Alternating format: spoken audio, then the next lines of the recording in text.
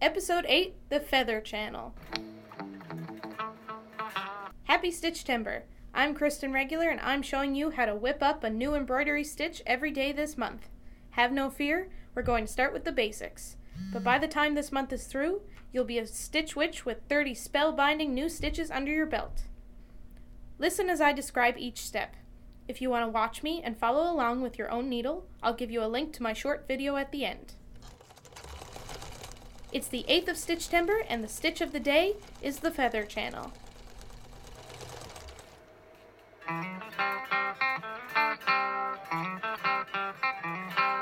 Let's start the feather stitch. This stitch is also referred to as an open chain stitch, so it sort of mimics the chain stitch we learned previously, which will make learning this one easy. To begin, you'll want to have drawn 3 lines on your fabric just until you get the hang of the stitch. Next, push your needle up through the fabric right on the center line, hiding the knot in your thread. Next, push your needle down through the line on the right, lining it up with your first puncture. Don't pull the thread tight. Instead, make a small loop, just like the chain stitch, and you can hold it with your left hand if necessary.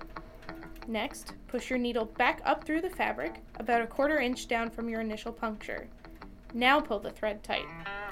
Next, push your needle down through the line on the left, lining it up with your last puncture. Make a loop in the thread again, and push your needle back up through the center line, a 1/4 inch down again. Repeat, and you'll have created your own feather stitch.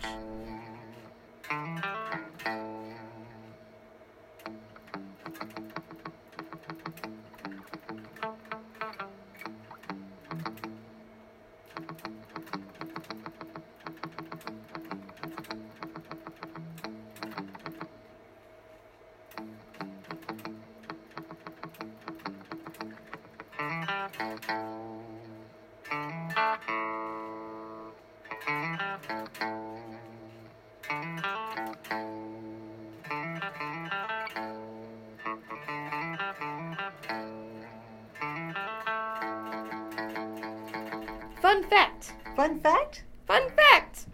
The feather stitch is actually of Greek descent. Although, everyone around the world loves this stitch, and let me tell you why. It's the coolest stitch ever because it doesn't have to go in a straight line. It can actually be circled around and create really complex designs, which is why you're going to see it in a lot of intricate embroidery designs. Now that's cool.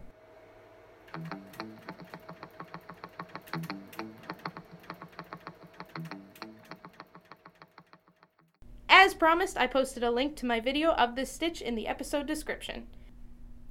Thank you to Eric Piercy for his cover of Fly Like an Eagle. Happy stitching! Get ready to learn how to sew a seed stitch tomorrow. Stay tuned to the Fogbank channel for my next episode.